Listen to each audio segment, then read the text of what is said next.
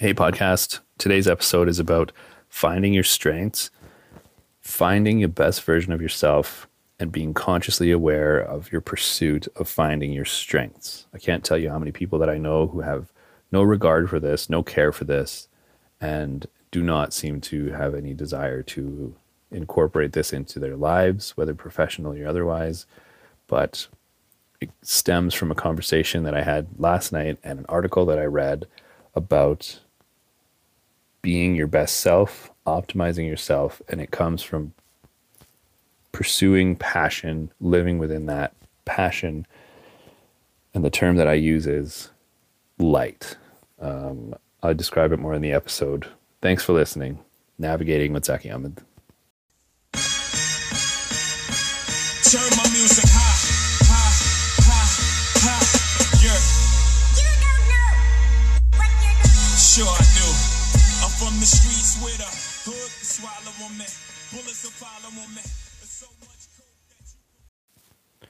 So there's kind of like a perfect storm of things happening right now. And maybe perfect storm isn't the right term, but a lot of pieces are really falling together in an interesting way. And I just wanted to talk about a few of those things. Last night, Shaista and I were having a really interesting conversation about seeing your partner, your spouse, someone that you love in their light.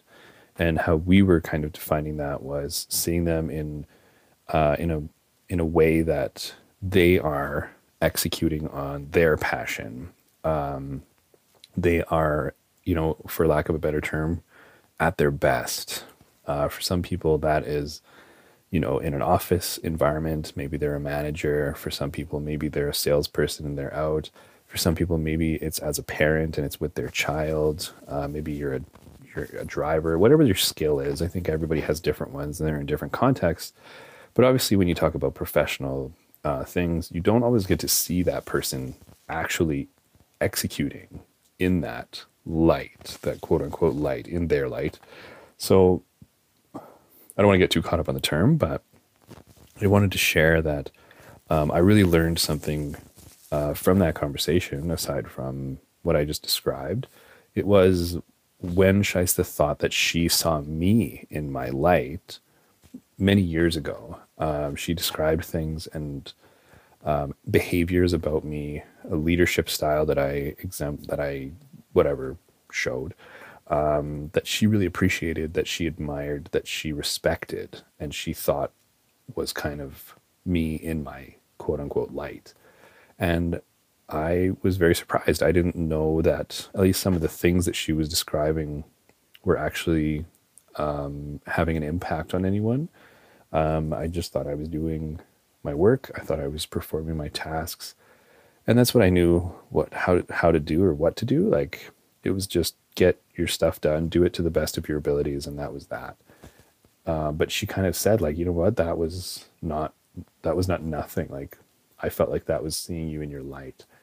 And it was very touching, obviously, just to hear someone that you work with, because we were working together at the time, someone that you work with compliment you that way or say those things about you, but to also have it be your spouse, the person that you're with, who loves you, that you love, like, that is like another layer of it. So I think I just wanted to just quickly, like, get this thought out. And it was, I still am trying to understand my strengths. And I think this is a massively important topic, because most people just don't really realize their strengths. They don't even try to figure them out. They may often be written off as hobbies.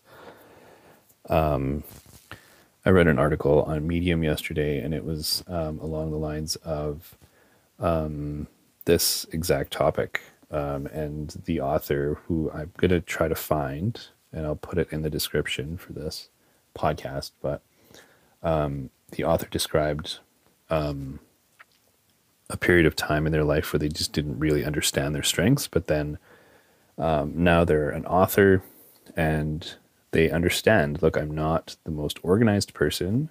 I am a messy office, etc., etc. But I love writing. I love doing this. I love inspiring people. So that's how they've come to like write so many articles and books, and it actually motivates them. And they only did so by doing personality tests and stuff like that.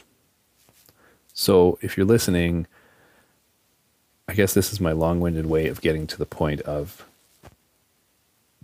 don't underestimate the power of studying your own strengths. I'm still trying to figure this one out. I feel like I'm getting a little closer. I'm sure I'll be talking to you about it again. But I can't even tell you how many people I've met, how many people there are around me right now in my circle, small or big, that either have no regard for what their truth strengths are because they're focused on what other people have told them they should be doing, or they have no desire to understand that. They have no concept that studying your strengths is actually going to serve some value and enhance their own like energy, mentality, their time, optimize their I don't know. I don't know what that word is. Optimize their earnings, optimize their energy, I guess. Like as in their work, what they put out into the world. So I just wanted to share that real quick. I wish you all the best in finding your strengths. I hope that you find your light. I hope that you can be the best version of yourself, be the most productive, happy, energetic version of yourself. And by the way, I love talking about this stuff. So if you know me, reach out. Let's chat if you ever want to chat about this. Have a great day. And thanks so much for listening.